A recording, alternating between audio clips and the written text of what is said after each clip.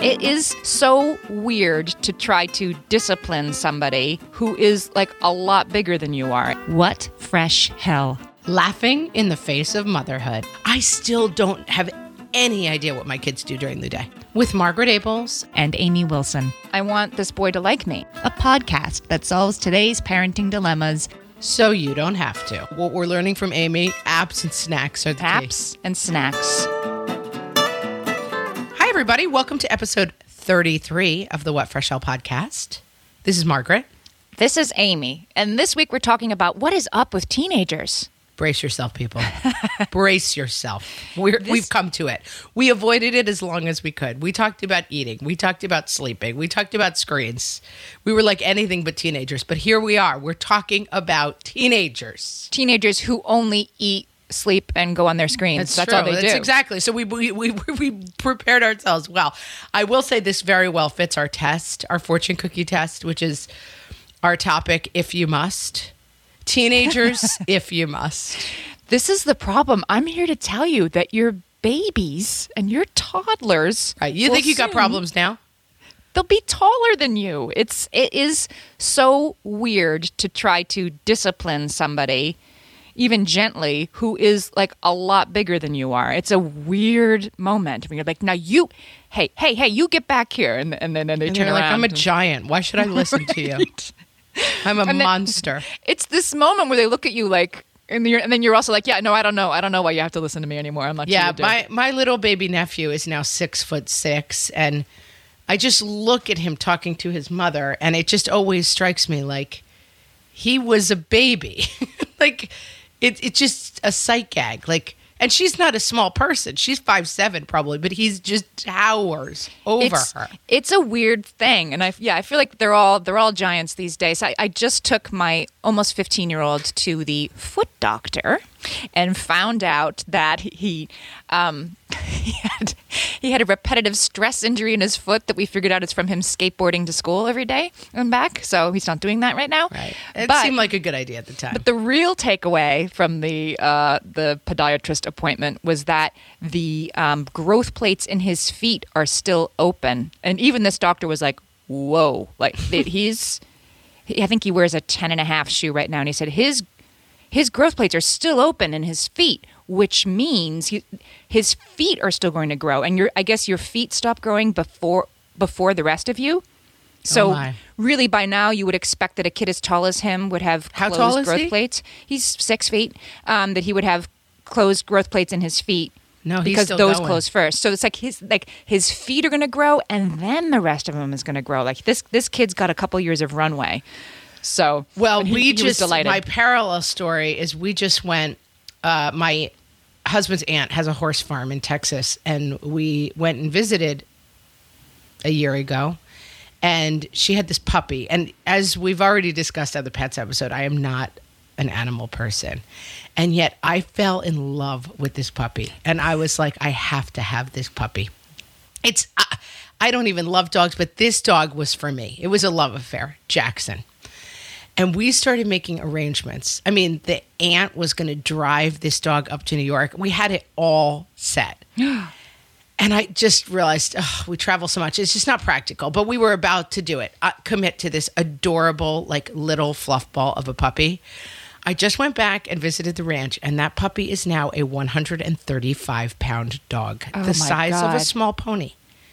And it was like my life flashed before my eyes. It was Beethoven. I mean, again, Goldilocks, dating myself. But do you remember the movie? It's like that they have the giant St. Bernard.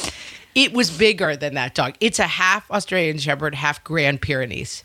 I just try to imagine my life. It's the kind of dog where you're sitting down and it walks up to you and it licks you straight on the forehead. Like it's a gigantic animal. I would have used the reference of Clifford, the big red dog. Yes, oh my gosh, it's Clifford, the big red dog too. Yeah, my dog's growling. Did you hear her growling just now behind us? I think it's all the reference. Us discussing other animals. Big dogs. She's like, I hope there's not any big dogs coming in here that they're talking about. Yeah. But that's what I keep thinking about with my kids. Like that, I've basically replicated that experience. I had adorable little babies, and soon they are going to turn into giant monsters out of my control. The thing is, my oldest is 9. I do not have teenagers. I have 9, 7, and 5 years old. So I have to cede a lot of the ground in this conversation to you and just let you paint me a picture of the horror that awaits. I'm soaking in it, right? I have a almost 15-year-old. Teenagers, I'm soaking in it. And I have a 13-year-old.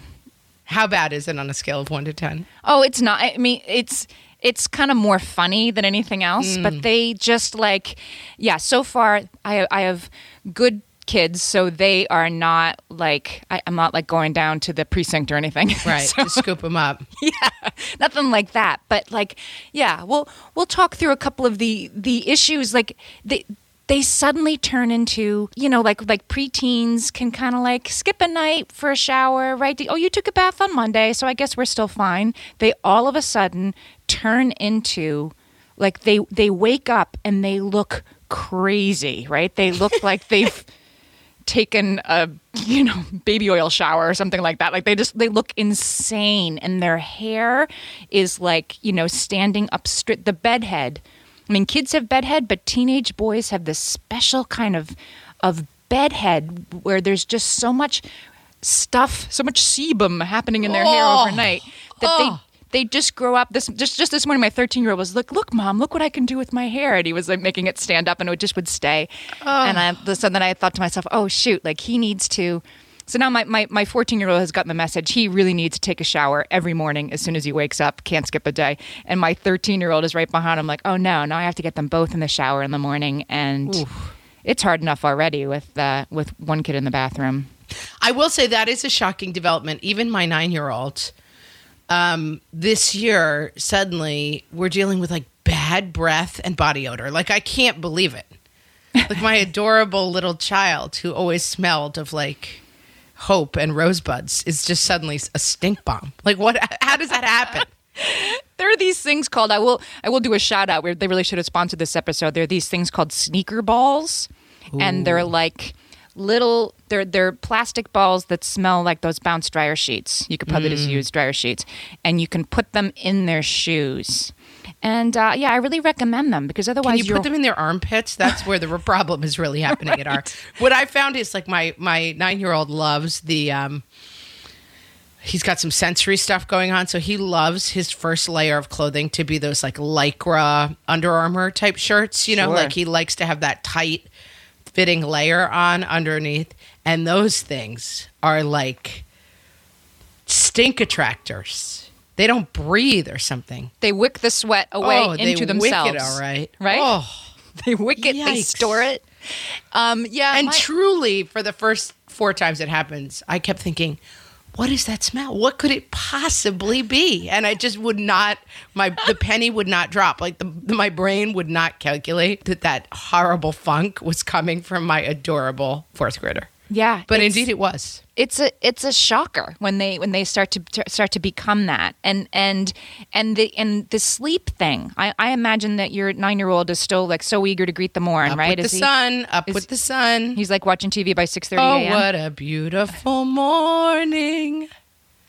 I am telling you, you think that it will never happen, but my oldest. I mean, we used to pray, like the daylight savings time used to be the worst thing in the world because then he'd be up at 5 a.m. instead of 6 a.m. And everyone's like, oh, I got my extra hour of sleep. And you're like, I hate you. Right. So I feel you. He was, I mean, it would still be dark outside sometimes, and he just was so ready to go. And now he is asleep down the hall as we are recording this at 9:30 in the morning. I mean, deeply asleep. I'd have to shake him. I'd have to go in there 4 or 5 times to get him out of bed right now because he has no school today. Wow, yeah. And he sleeps. I mean, he'll probably sleep until I wake him. It's kind of up to me when he wakes up. And I mean, he has a day off, so I'm going to let him sleep because he must need it. He's growing at warp speed. His feet are still growing. Right. His body all the is time. expending a tremendous amount of energy, just growing it. Just growing. So he's either asleep or in the bathroom. He loves to be in the bathroom because when you have a teenage boy, here's the thing, and this is I can't speak to teenage girls, But when have a teenage boy, sort of like what's going on in their life is a complete mystery to you. Like I think teenage girls, I am being told to prepare for a lot of fights and things. But And talking. Least, yeah, but at least you have some sense of what's going on. My teenagers love to talk about the NBA and the NFL. That's what they want to talk about. Well, this even bore out for me with my little ones, which my girl, 2 boys and a girl, my youngest, the girl, just started kindergarten. And for the first month, I kept saying to my husband, I just think she's having a really hard time. I'm worried because she would come home every single day. Well, what happened was Stacy was in the kitchen and then Erin came over and then Erin told Stacy that she had to play with me. And then we went over to the rug and then the rug, Jenna said this. And like, again, the monologue would never stop if I didn't finally say like, okay, that's enough about school. And I'm comparing this to 2 boys who've come home for 4 years running. And my entire conversation with them was, how was school? Fine. What was the best part? Recess. That's my entire conversation with them. And so I was so stunned by this everlasting report of the minutia of every single thing that happened between every girl at school. And my husband finally said to me, I think she's just a girl. And it clicked like, oh, that's right. I think that's right. She's verbal processing every single moment of the day out loud to me, whereas the boys are just, I still don't have any idea what my kids do during the day. And at one point, one of their teachers, I found out maybe 2 months later, had collapsed during the school day. Something had happened or she hit herself. Whatever happened, she tripped. She had to leave and go to the hospital during the day. I found out 2 months later. Yeah. Like, wait. Like, that was not worth reporting. Even that? Like, right. And you would have been saving that up all day when David walked in. Meanwhile, like, my daughter is like, well, this one she moved her chair over and it touched me a tiny little bit. I mean, there's no detail too minute for my daughter to leave out. And meanwhile, my son's teacher is hospitalized in an emergency. I never hear about it. I know. They're useless. So I was at a little dinner party last year with a bunch of my 8th graders' parents, like people we've been friends with for a long time. We've known each other since our kids were in nursery school, right? And after dinner we're talking about the kids because of course we are. And then after dinner, the other 3 moms at the table, who were all parents of girls in the grade, were like, okay, let's talk about the couples in 8th grade. So it's this one and this one, right? So it's like Emily and Bobby, it's this one and this one, and of course, and they named my kid and a girl. And I was like, what? And they were like, hello. Like they for months now. And these mothers of girls downloaded me the full details of my son's apparently ongoing relationship with somebody that I had no idea about. And it was fine and innocent and completely 8th grade appropriate in a relationship that I, approved of. But I had to find out about it. If you would have approved of if you'd known it was going on. Yeah. It wasn't like Romeo and Juliet or anything, but I was like, he is? Not only did I approve of it, I was completely into it, of course. I was like begging for scraps at this table of what can you tell me? Please, give me some insight. Yeah. Even my husband will leave parties and stuff, and I'll say, oh, God, wasn't that awkward when like her ex-husband came in, and then we were all sitting there, and it was like, da-da-da. And he just completely blank face. Like, I have no idea what you're talking about. Like, you didn't pick up on the fact that we were all so awkward for the whole time.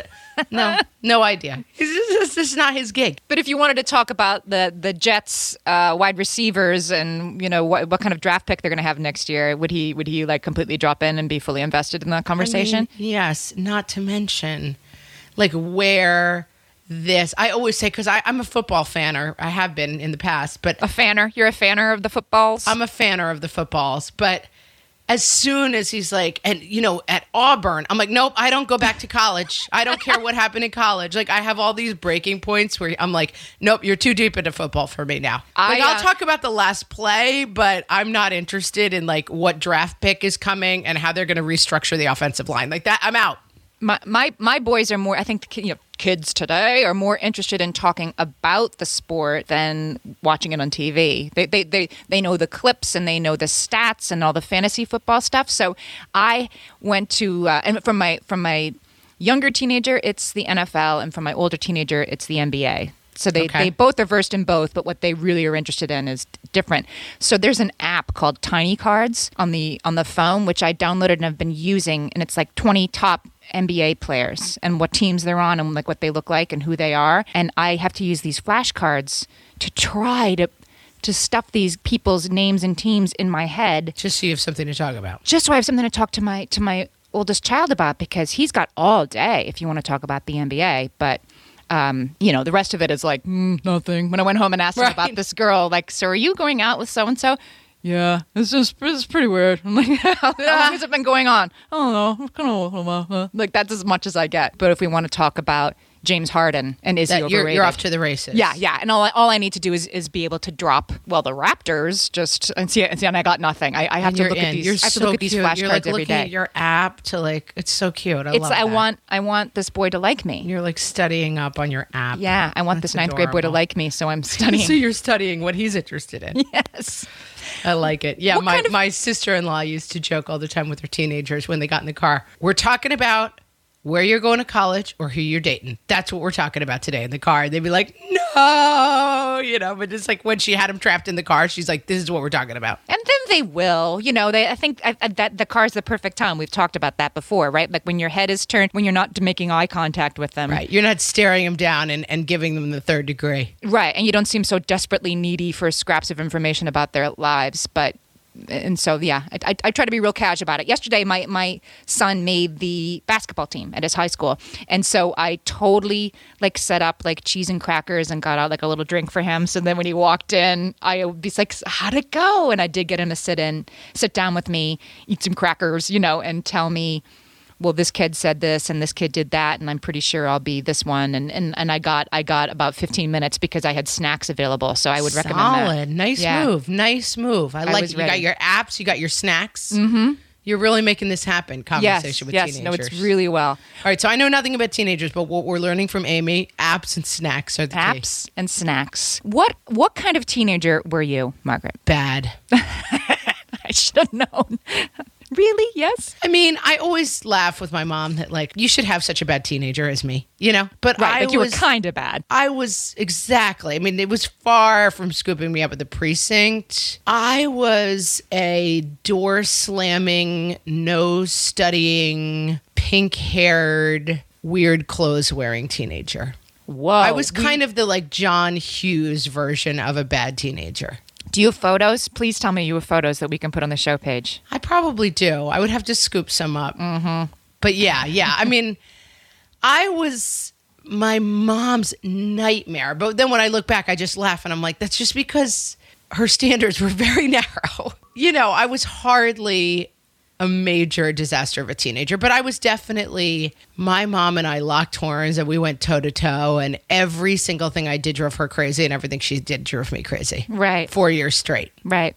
And she saw everything. I mean, I think this is part of the problem. She saw everything I did. I saw everything I did as expressing myself. She saw everything I did as a direct affront to her. I saw everything she saw everything she did as being a good mom. I saw everything she did as a direct affront to me. Right. And we went toe to toe for long years. Yep. And when did that wrap up? When I went to college. I'm asking for a friend because right now my youngest is a girl. We have the most uncomplicated, close relationship, right? Never run out of things to talk about with that one. And I'm told she will one day betray me, and I can't believe it, but I think it's probably true. I find that myself thinking a lot about that with my 5-year-old too. I mean, I actually think, and there's a lot of research on this, that teenage rebellion is a very important phase that you should not be afraid to engage in, and you should definitely not try to skip. Because if you go through your teenage years being your kid's best friend, there's a possibility that this rebellion phase is going to come when they're 30. You gotta let them do it. I mean, and I think my mom was actually really wise, and she said this at the time, and I didn't really understand it, but her whole thing was you keep the lines really tight about what's acceptable, and you understand that the kids will go outside of the lines. But if you keep moving the lines wider and wider in terms of what you expect, the kid's gonna get really lost. For us, we had a very narrow window of acceptable behavior, and I found it incredibly stifling. But then I found I was constantly outside of the window, constantly in trouble, constantly like the bad kid, rebelling. But really where I was ridiculously well behaved. Right. And that's kind of a smart takeaway, I think.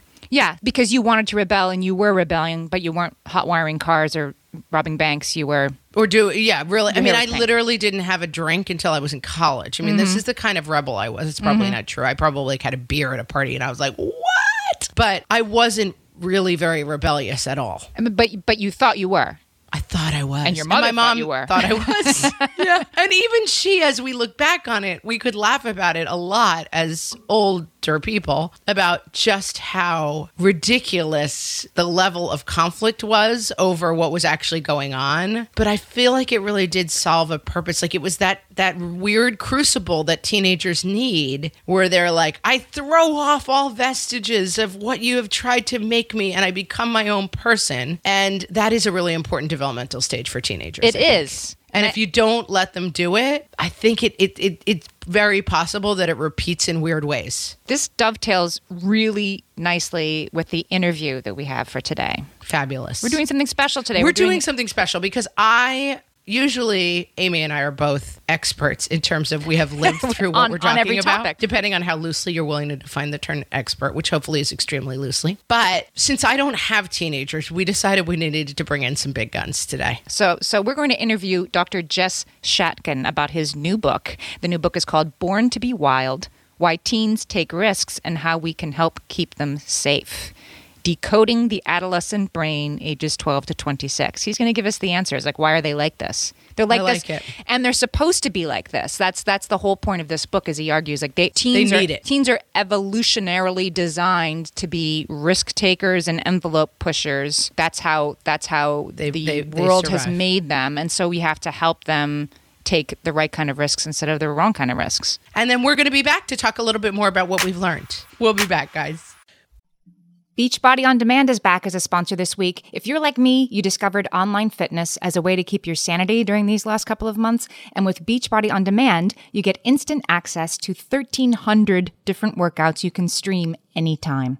I first learned about Beachbody, and you may have too, from P90X, which is an insanely effective workout, I will say, fun and highly intense. But Beachbody also has yoga, bar, dance. There's a kids and family collection to get everybody moving. It's a huge, huge range of classes. And some of the classes get you results fast. By the time it would have taken you to drive to the gym, you did the 10-minute trainer, you're done. You can use Beachbody on your computer, tablet, phone, smart TV, anywhere you are. Listeners of the What Fresh Hell podcast can try Beachbody for free. You can get a special free Beachbody trial membership when you text LAUGHING to 3030. You will get free full access to the entire Beachbody On Demand platform. All the workouts, all the support, all the content, totally free by texting LAUGHING to 303030. Check it out. Bombas makes the most comfortable socks in the history of feet. I am actually happy when I open my sock drawer and I see those Bombas peeking out. Amy, they spark joy. I'm glad to hear that. And you wouldn't think that socks could spark joy, but I know that you're right because I feel the same way. I mean, who would have thought it, Amy? Who would have thunk it? They're like a little bit of happiness in my morning when I have Bombas to put on because they just get all of the little details right. The cotton is snuggly in a way that I can't fully express. There's no toe seam.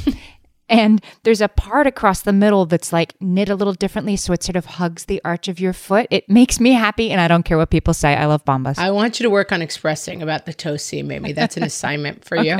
These socks do more than keep your feet cozy, though, Amy. For every pair you purchase, Bombas donates a pair to someone in need. We're talking 34 million pairs of socks and counting through their nationwide network of 3,000 giving partners. Give a pair when you buy a pair and get 20% off your first purchase at bombas.com/laughing. That's BOMBAS.com/laughing for 20% off your first purchase. Bombas.com/laughing. Have you noticed a change at your house? Mommy, you're my favorite. Are those adorable Muppets who used to hang on your every word, respond to timeouts, and occasionally express affection in your direction suddenly different? God, Mom, you're so annoying. You might have teenagers. God, Mom.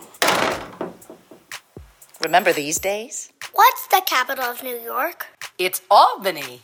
Mommy, how did you get so smart? With teenagers, they'll look a little more like this. Honey, maybe you should wear a coat. It's 27 degrees outside. Mom, duh, I'm not even cold. Moments like these Mommy, I'm afraid this slide's really steep. are now moments like these. Watch, Mom. I'm gonna ride my bike off the side of this ravine. Wait! No! And those are only the beginning. Check out these new features. Mom, can I sit on your lap? Sure, honey.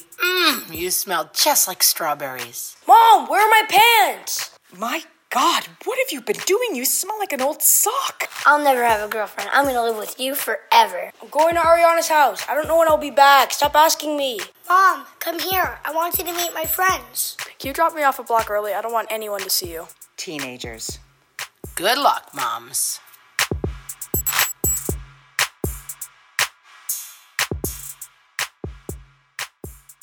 You know, Margaret, what's exactly the same about little kids and big kids? What? Teenagers lose just as much stuff as their little brothers and sisters do. That is really bad news. Yeah. That is really bad news. I was Yeah. hoping that would peter off a little bit. No, and you spend less time with them. You're not picking them up at school anymore. So every day, the hooded sweatshirt goes to school and it doesn't come home. And the basketball sneakers go to school and they don't come home. And you don't have the same opportunity to be like, I sent you to school in a sweatshirt and now you're not wearing it. Let's find it before we leave. Right. Where are the gloves you had this morning? And my kids treat gloves and sweatshirts and things like this as sort of single-use items, like paper towels. Disposable. Yes. There's Yeah. an endless supply. I'm an organized person, as you know. I have noticed that you're very, very organized. And as my kids head out the door every morning, all of them, but especially my teenagers, I'm like, wait. And I grab a little label that says their name on it, and I just stick it on to the sweatshirt, the water bottle, the backpack, everything that they have, in the hopes that maybe I'll see it again. I'm going to increase the odds from 0 to 70%. It has their name on it. I was going to say 0.03%, but no, you're right. It's going to come up a little more than that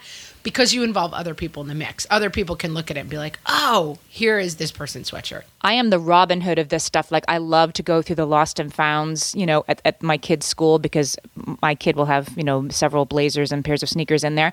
But to find the thing that has somebody's name on it, I swear to you, it's like the needle in the haystack. Oh, this one, I know Ryan's mom. I'm just going to hand it to her. And it feels so good to give something You're back. a hero. A hero walks among us. I and give it's you, back. Amy. I do this by using a website called Label Your Stuff. Label Two Your moms Stuff. started this company because they were like, my kids lose stuff all the time, and we're going to create labels. So they have labels that are dishwasher proof, and they have labels that stay on in the washer and dryer.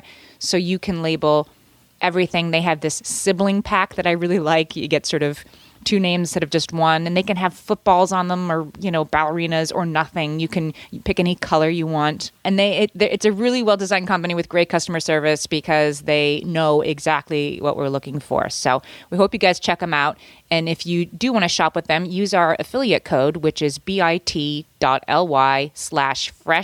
label. That's bit.ly/fresh label. And if you use that, then they'll know that we sent you, which is nice for us and you and them. It just makes everybody happy. Everyone's happy. And now I'm going to do their tagline, Amy. Are you ready? I'm ready. Label your stuff, making lost and founds empty. Wouldn't that be nice? Today, I am so excited to be interviewing Dr. Jess Shatkin, one of the country's foremost voices in child and adolescent mental health. Dr. Shatkin is Vice Chair for Education at the Child Study Center at NYU School of Medicine. And for the past 10 years, Dr. Shatkin has been the host of About Our Kids on Sirius XM's Dr. Radio. Today, we're going to talk about his new book, Born to be Wild: Why Teens Take Risks and How We Can Help Keep Them Safe. Dr. Shatkin, thanks for talking to us.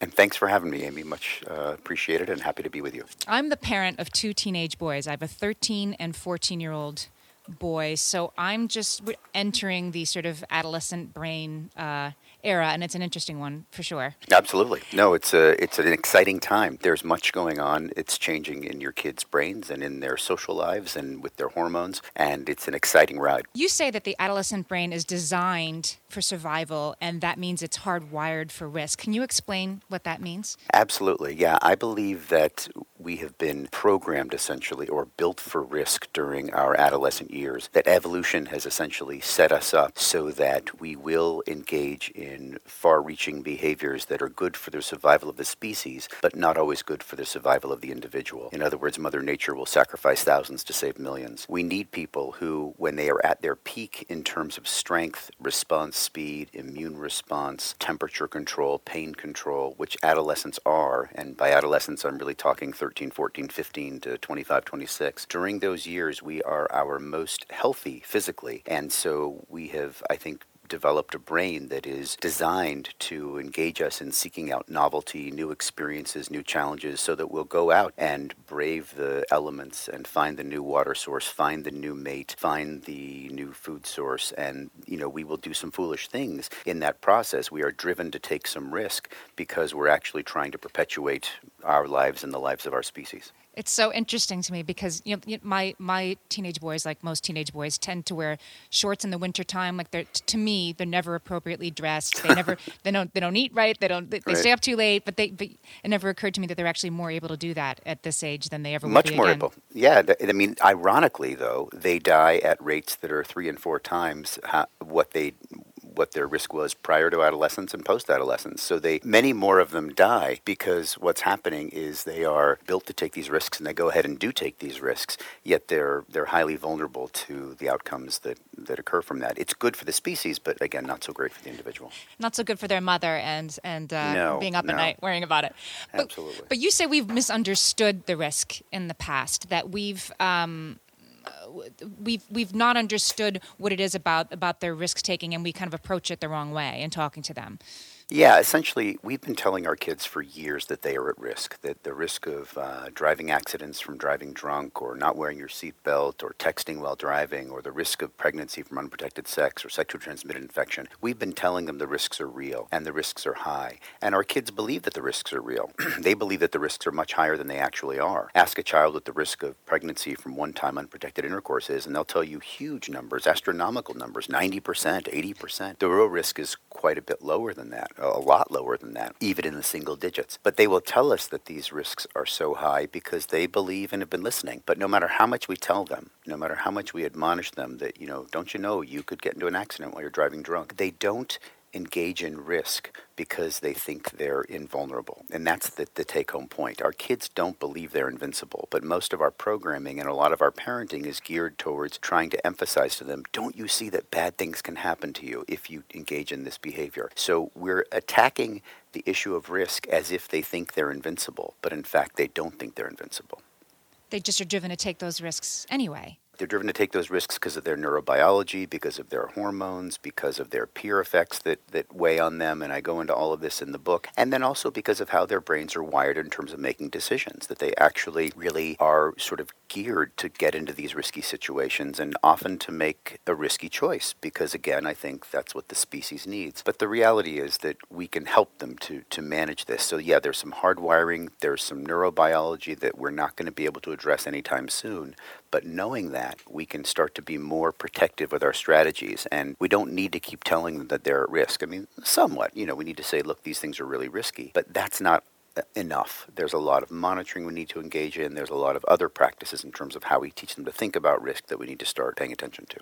And there's something to the hive mind thing, right? It's teenagers in a group are more likely to make not very good decisions around risk as opposed to one kid by himself. That's right. Any child 16 years or so, and some kids even before then, will make really good decisions just as well as adults make decisions when they have the same information. And even about really complicated things like how to invest in your retirement or whether you should buy one car or another. I mean, kids can make really good decisions by the time they're 15, 16, 17 when they're not pressured, when they're not underslept, when they're not overcaffeinated, when their peers aren't in the same room or they don't think a peer is paying attention to them. But all you got to do is say, hey, a peer is watching you from the other room as you make this decision, and all of a sudden our kids make a lot worse decisions. That study's actually in your book, right? Kids, it was a simulated driving game. Right. Yeah. And just them thinking that somebody their age might be watching made them take more risks in the game than if they weren't told that. They get into many more accidents in the driving simulator. They run many more yellow lights if they believe an adolescent is watching, whereas having a peer of an adult watching makes no difference whatsoever. Oh, Oh no. So my kids, like I said, 13, 14, just entering adolescence, older one, just starting to be interested in girls. So as far as I know, they're not engaging in risky behaviors. Right. And there can be a parent, of course, sort of a willful, like, please don't make me have this conversation, but also this feeling on my part, and I think other parents' part, like, well, I'm not going to bring up safe drug use or safe sex with a 14-year-old who's not doing those things yet, because then I'm just going to sort of introduce the topic as somehow acceptable behavior in any way.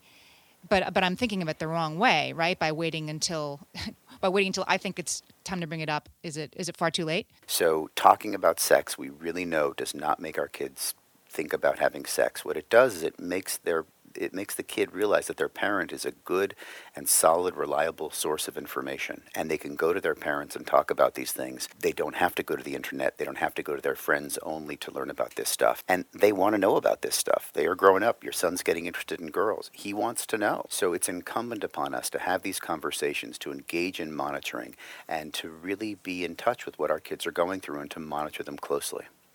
So you say that the goal as a parent is for us to help the kids develop more resilience to risk. Yeah, sure. So there's a lot of effort these days in mental health, thankfully, and finally, to, of course, treat what we identify with therapies, medicines, school changes, learning programs, and all the rest. And also at the same time for every child, particularly those who have struggles, but for everyone, to help learn skills that can enhance our resilience. We're all going to hit bumps in the road. That's inevitable. We're all going to have breakups. We're all going to have illnesses. We're all going to have deaths in the family. How do we manage that? And we know that there are certain things we can do to strengthen our resilience. Some of these are sort of, we're born with. Having good verbal intelligence, being able to express yourself well, being social and interested in other people and not terribly shy or painfully shy. Those things will all enhance our resilience. And even those things we can help people with to make better. But there's other things we can do. Really learning, the two big milestones of becoming an adolescent and growing into an adult, the two things we're really trying to master are, one is regulating our emotions. So not letting our anger, envy, jealousy, frustration, irritability get the best of us, and learning how to work through that. That's one. And the second thing is developing a sense of self-efficacy, or knowing that we are able to accomplish the goals we set for ourselves. And a lot of this happens in school and with parents and activities after school. But our big effort here is really to help our kids to manage their emotions and to feel confident. And those things we can work on through lots of different ways.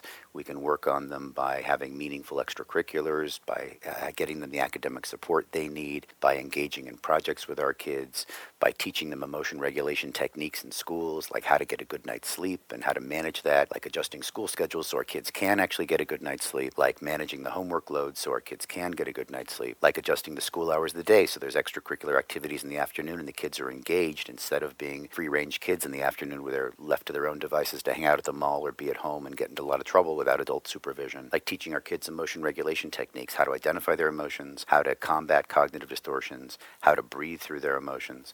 There's a whole bunch of stuff I talk about in the book, but these things are all evidence-based strategies for managing agitated, irritable moods, anxious moments. And when we teach these things, our kids handle risks better. That's great. And there's so much takeaway in the book. The book is full of really fascinating research, but it's easy as a parent of a teenager to feel overwhelmed about constant availability of danger all around them, but then you don't have to put your head in the sand. There are sort of specific steps you can take. Yeah, there are very clear things you can do, and there's a certain style of parenting that works. Of course, we have to monitor. It's become so difficult to monitor our kids because of the smartphones and the internet access, and it's instead of allowing us to check out as parents. But I'm issuing a call for parents to double down their efforts and to know what your kids are into and to be thoughtful about it and to have an active role in their lives in every way possible, and then to teach them and to practice these skills together. It's all very helpful, and I feel like I found this book at just the right time before things get really hairy at my house. I'm glad to hear that. The book is called Born to be Wild, Why Teens Take Risks and How We Can Help Keep Them Safe. Dr. Sheckin, tell us where else we can find you on the internet and on the radio. Yeah, sure. I have a website, Dr. Dr. P. Shatkin, JESSPSHATKIN. There's lots of information about where I'm talking and what I'm doing and all of that there. I'm also on Sirius XM Channel 110 Dr. Radio live on Fridays, 8 to 10 a.m. Each Friday. It's a call-in radio show. We have guests, but also take calls all the time and answer questions, and we're repeated throughout the week there. And I'm at the NYU Child Study Center and College and Bellevue Hospital. So that's where I'm at. Thanks so much for being with us today. I really recommend that everybody get this book. It has really opened my eyes. Thank you, Amy. Much appreciated. Thanks for your time. Okay, so we just heard Amy's interview with Dr. Shatkin, and it was a little scary, Amy. It is a little scary because I like how you're like, oh, my kid kind of does this. And he's like, yes, a lot of teenagers die. And it's like, okay. But he seemed to have some good advice as well. he does have some good advice, and it isn't. It wasn't all gloom and doom. It isn't all gloom and doom, and there's nothing you can do about it. It's Right. it's gloom and doom, but not even gloom and doom. But like the risk is real, so interact with them. And I didn't really want to hear it, but his message about you think you need to delay the conversations about sensitive topics to not bring things up too early. That's just the wrong way to think about it. Yeah, no, it seemed really smart. And the idea, we love a biological imperative on What Fresh Hell podcast. And the idea... it's our animating principle, yes. Yeah, it is. We love a biological imperative. And the idea that the teenage biological imperative, you have to really be careful of, because their biological imperative is basically like, yeah, go ahead and jump off the cliff. Let's see how it goes. Well, I thought it reminded me of what you had just said earlier about set lots of parameters in your home so that so that the rebel, because everybody's going to have one, so that the rebel kid can rebel and maybe not actually be that bad if you're actually setting rules for them. Like if the curfew's 11 and the kids come in at 11:30 and they feel like they're really bad to the bone. Bad to the bone. Yeah. But they're still home by 11:30. Like that makes a lot of sense to me now. Well, and I think one thing that I took away from it as well was the idea that I think everybody feels like, well, I don't want to talk about this too early and also not my kid. Like, well, my kid wouldn't. And just make sure. You don't really know what your kid would or wouldn't do. So make sure it's part of the constant conversation, and that the conversation isn't, you need to understand this is dangerous, because they do understand it's dangerous. What they need to understand is how to have the skills to react correctly. I had And a keep whole... them the heck away from other teenagers. Yeah, exactly. Which is getting easier because this whole the whole huge thing that separates teenagers today from our own teenage experience is the ubiquity of the phone. And that's not all bad. Did you read the article in Atlantic about have smartphones destroyed a generation? No. Okay, so everybody should read it. I'll definitely put the link up on the page. Dr. Jean, I believe it's Twenge. I'm going to put up her Twitter link. I actually tweeted her to say, how do you pronounce your last name? And I didn't hear back from her. But this article is great. Stone Cold Test from Dr. Twenge. And you should totally, if you're into Twitter, follow her Twitter feed too, because she is very interested in sort of statistics on today's teens. But this article, the title is a little bit sort of, scare tactics as things are these days. But because what's interesting is that smartphones have totally changed a generation. Teen pregnancy rates are plummeting. Teen alcohol and drug use totally dropping. Teen accidents, driving accidents plummeting because they're not engaging in any of these risky behaviors because they're on their phones. They're staying home. And But are they sending pictures of their junk to each other? I mean, probably, yeah, but they're not actually interacting in real life. But they might be engaging in different risky behaviors as opposed to none. They're safer risky behaviors in that they are virtual. So, right. And I will say, I mean, so I have a freshman in high school, so he's still pretty young, but I do talk to, the moms and dads of the friends, and they don't go out as much as I did at this age. Like I couldn't wait to get out of the house on the weekends, and we'd go to like a Denny's and hang around for way too long. Sometimes we'd even just drive around in somebody's car listening to the radio because we just, we didn't have anywhere that exciting to go. But you had to get out of the house. Or you were or you were home on the phone, like pulling the cord all the way into your bedroom. How stretched out was the phone cord at your house? Goldilocks, yeah. Right? It was like 30 feet long. Yeah. I talked to my boyfriend. I'd stretch the cord as far as I could. You had a boyfriend. I didn't have. Oh my God, we talked on the phone for like 2 hours a I'll night tell about you the nothing. greatest tip for teens, from my own experience, is just raise really nerdy kids. Like, I always laugh when people are like, "Oh, were there a lot of drugs in your high school?" I'm like, not that anyone was offering me. I was home. Yeah. No, I mean, you have to be cool for people to offer you drugs. Like, nobody was offering me a beer. But I do get a little puritanical about the teenage stuff. But yes, it's a time of increased freedom. But I think you do your teenagers a favor by letting them enter that world a little more slowly. I mean, I feel like for a lot of girls, is this wrong to say, kind of especially, like, my parents raised me with a tremendous amount of like self-confidence, and they were good parents and whatever. I was not ready for the level of interactions that the fast-moving teenagers in my high school were engaged in. I did not have enough of a sense of self to say like, thank you, no. You know, I'm glad that I wasn't at those parties. I was kind of home playing board games with my family, and I was a nerd and a loser in high school, but that's what I'm going for with my kids. I think I just feel like keeping them out of the situation as much as possible is what's easiest. I once had a situation where I was at a party, like a cool kid party. I don't even know how I got there. I was probably 16. I only had a learner's permit. And some of like the cool boys were like, we need to ride home. And I said, well, I can't drive. I only have a learner's permit. I'm not allowed to drive. And anyway, I ended up driving them home somewhere because I just did not have any resources to say no to cool, good-looking boys, basically. And in that situation, what happened is I drove with a learner's permit in the dark, and the whole time I kept thinking, how am I going to explain this to my parents when they say, like, you know better than that. Why are you doing this? I hadn't been drinking or anything. But even at the time, I had some sensation of I have not yet developed whatever that callus is to say no to people who I perceive to be more powerful and cool than I am. And so I even felt that I did not want to be in those situations. I definitely remember being in those situations myself as a girl, and I do think, yeah, I mean, if we're learning anything from this cultural moment that we're in, is that women that we thought were powerful were accepting all kinds of crazy stuff in the workplace and in their personal. It's like, how are you? How did that go on, right? You're like a powerful movie star. How are you okay with that? Well, you can't say no. You shouldn't say no. Or he's more powerful than me. And I'm not blaming the woman, but I'm saying, yeah, we have to teach our girls, I guess, and our boys to be more, to stand up for themselves.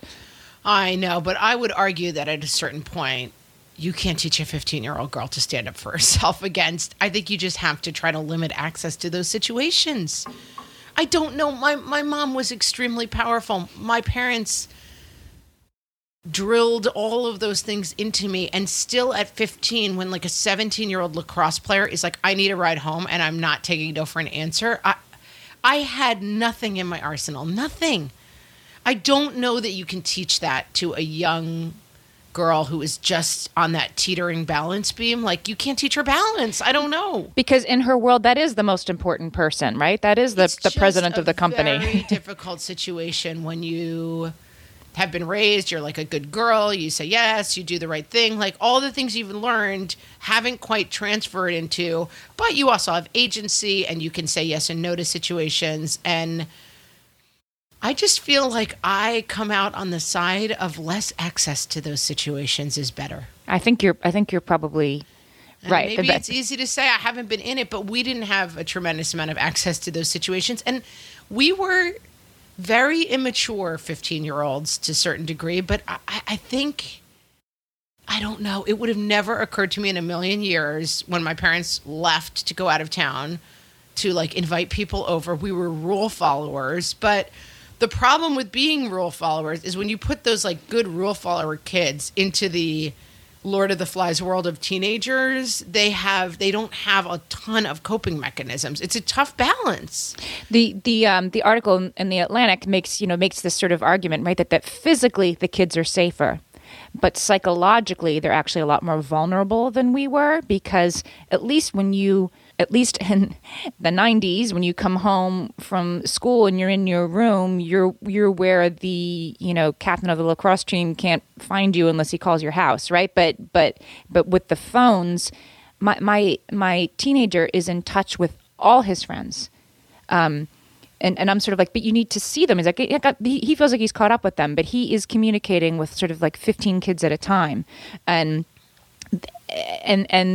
I don't know how you protect them from that, but that's what's happening. Their entire world is happening on these screens, and the bullying and the exclusion and inclusion is happening in this virtual space that, unless you take the phone away from them. So, some of them are realities of the new world, and you just have to kind of accept them. But I think teaching them not to engage is kind of where the battle starts. Like, my second grader is having a problem with someone at school thinking he's weird and telling him he's weird, and it makes him cry. I think it's kind of funny. Like, oh my God, it's so funny that someone called you. I don't know.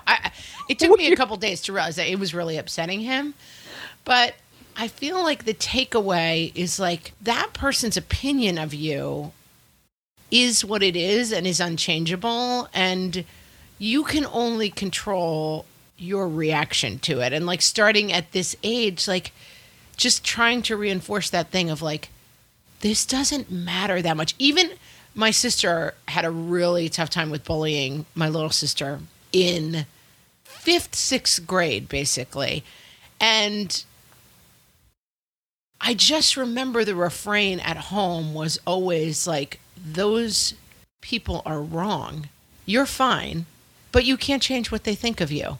And I think that kind of lessoning is, as long as you're really acknowledging, you don't want to skip the part and being like, that's not important. My first reaction was like, that's hilarious. Like, that someone would call you weird. Mm-hmm. And like, it took me a day to realize, he's actually really being hurt, affected by this, upset and hurt by it. So you don't want to shrug it off. But at the same time, kind of acknowledging, like, I feel like I always had that oasis of like, I would go to school and people would make fun of me and think I was weird and think I was a loser or whatever else. But I kind of had, my home was sort of a place where it felt like, we believe that things are important that these kids don't understand yet. And then when I got to college, I was like, oh my God, here they all are. All the people who think the same things are important than I do. And it's not whether your hair is styled right or you have the right kind of jacket. It's whether you're funny and smart and whether you can talk about the same book they can talk about. And I just think you've got to hold those principles together and then have confidence that in the long run, the things that actually matter. You hit on something that I think is also an issue for teenage girls more than it was in our day, which is like the sort of the Instagram world that they live in. Right. That there's this pressure to, we wanted to look good. And of course, the way we looked, wait till you see my high school picture I'm going to put up on the show page for this. I got to try to find one. Amazing. And I did put time into the way I looked, and heaven knows I was visiting the girls' bathroom between classes to put on more eyeliner. But there's a level of sort of perfection that is required of these girls to always be sort of selfie ready that I think is beyond what we had. And heaven knows, like in the 80s, I was wearing, enormous sweaters, right, over stirrup pants. And even the 90s, like we just wore like super, super baggy clothes. Did you have the acid wash jeans that zipped at the bottom? Yeah, and that made you look like the mom, like we all wore the mom jeans that gave you big hips on purpose. And there was this sort of general notion like, yeah, you had to be skinny, but it wasn't that you had to be like have 6-pack abs and have, false eyelashes on a Tuesday. Right. I just think perfect on Instagram. Perfect. But you can, I don't know.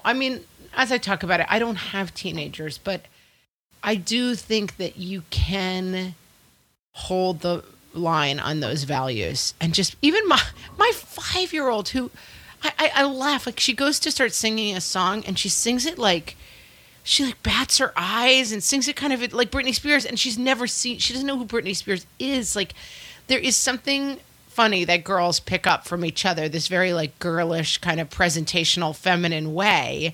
I do think it's just really important not to cede that ground and to try to hold the line of like, how you look is really the least interesting thing about you.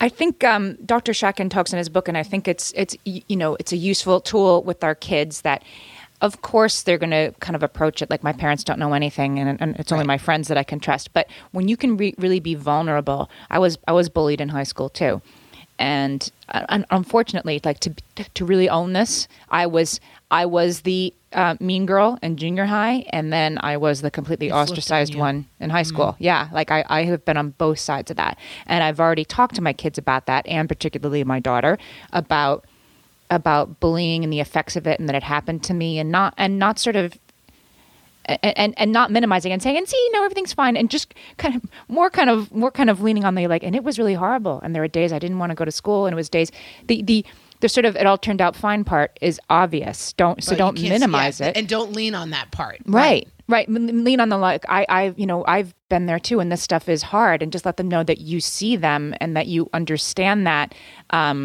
But that there is a horizon beyond the party Friday night, which is just really hard to see when you're a teenager. Right, but that the emphasis, and I think what Dr. Shatkin says about risk and like this thing of you could get pregnant if you ever have sex, like they already over understand the risk. It's a question of addressing the behavior of not being in situations. I mean, I really just look back and I think I'm so glad I wasn't in a ton of situations because whenever I faced the test, I failed it, the peer pressure test. I didn't have that backbone when I was a kid. And still I can be in situations where I get pressure to do things I don't want to do. But it just took a long time for that to develop in me. And I'm glad I wasn't in those situations. I would not have known how to say no. I mean, the other thing is I was geeky, overweight, and ugly. Like I was not in a situation where boys were pressuring me to have sex, do drugs. But if I had been in those situations, I know that I would not have lived up to them despite all my parents' best efforts. Right. And so I just have such an instinct, which I think that Dr. Shatkin underlines, maybe not letting a kid drive around in a car with 4 teenagers. Well, guess what? Per this Atlantic article, nobody's getting their driver's licenses anymore because they don't have anywhere they want to go because they're home on their phones. But they're not driving. And they're the not phone drinking. is a whole separate issue. Yeah, yeah. I do think that keeping them out of those situations, I don't know. I mean, I'm thinking about my little kids who I'm like, well, I will never let them watch screens. And it's like now they're just like watching randos on YouTube, Maybe it's easier to say, but I do think a takeaway from my own youth is like being a geek kid who doesn't have a lot of places to go. Not the worst thing that ever happened to me.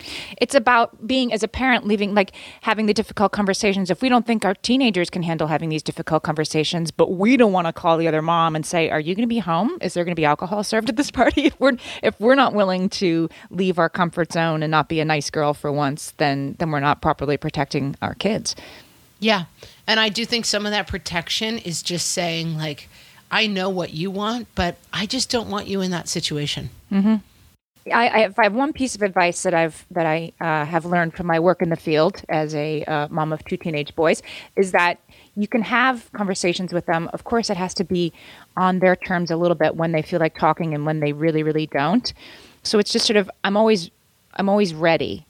And so the other day I had a whole conversation with my son about a team that he's on and it's not working out like he thought it would, and what should he do next, while he was on the bus on the way home from school. It was all of a sudden when he decided to start peppering me with texts about I don't know what I should do. And it was I sort of realized like, oh, we're having it. It's happening. I'm having a really important conversation right now, and it's over text, and just drop everything. Be ready for those moments when they do reach out to you, because it might be over a text now instead of in person, and it might be when your back is turned making dinner or driving the car. But be ready, and then just be prepared to drop everything and soften into those moments when they present themselves. And just have those available all the time by trying to keep like family dinners on the schedule, family time on the schedule, so that you're just kind of checking in all the time. I mean, we still, with my little ones, every day we have dinner and everyone goes around and says their favorite part of the day. And, yesterday it's my second grader. He's like, I was a horrible day. I didn't even have a favorite part. And it comes up that he's having conflict with somebody, whatever. Building in the time where those things can possibly happen. And even if they don't happen, you can kind of check in. I mean, we had dinner every night as a family when I was growing up. And it just gives you that feeling of like, if somebody was doing drugs, if somebody was suddenly depressed, you would have picked up on it at dinner, because we had if you were missing at dinner, you need an excuse for why you weren't there. Yeah, I hope so. So you just have these occasions for interaction, and they can be very lighthearted. And sometimes they don't want to talk to you, and sometimes you get monosyllables. But just keep asking, and just keep being right. And you were saying available, earlier, like maybe the conversation is just about NBA players for an hour, and you don't care about it. The point of that conversation is not to learn about the NBA. The point is to be having a conversation with your kid where you're sort of getting a sense of you're taking their temperature a little bit. Yeah, I'll revisit this episode in a couple of years and be like, what a fool I was. Right. This is the point where I always like to say, okay, we solved it. We solved teenagers. But I think there was a lot of good takeaways. Get Amy's app and learn all the names of NBA players.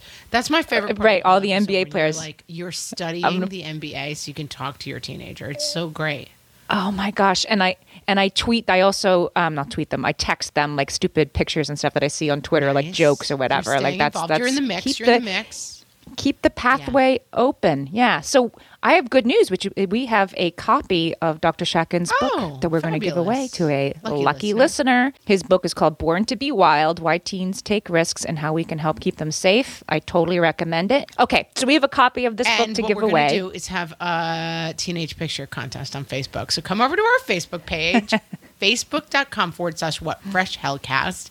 And you're going to post a really gnarly picture of yourself as a teenager, or it could be totally flattering. I'm sure that doesn't exist, but you could do that too if you want. And then we're going to give away a copy of his book randomly. It's not even to the best. Chosen teenager. at random, yes, random. Because all teenagers are wonderful. Also, you can always find us on Twitter at WFH Podcast. Yes, and you can also find us at whatfreshhellpodcast.com, where we're going to put links to all the research and things we discussed in today's episode. And, we love to hear from you there as well. Guys, good luck with those teenagers. Thoughts and prayers. And go pick up a copy of Dr. Shatkin's book. It's chock full of good information, even though it's a little scary in the beginning.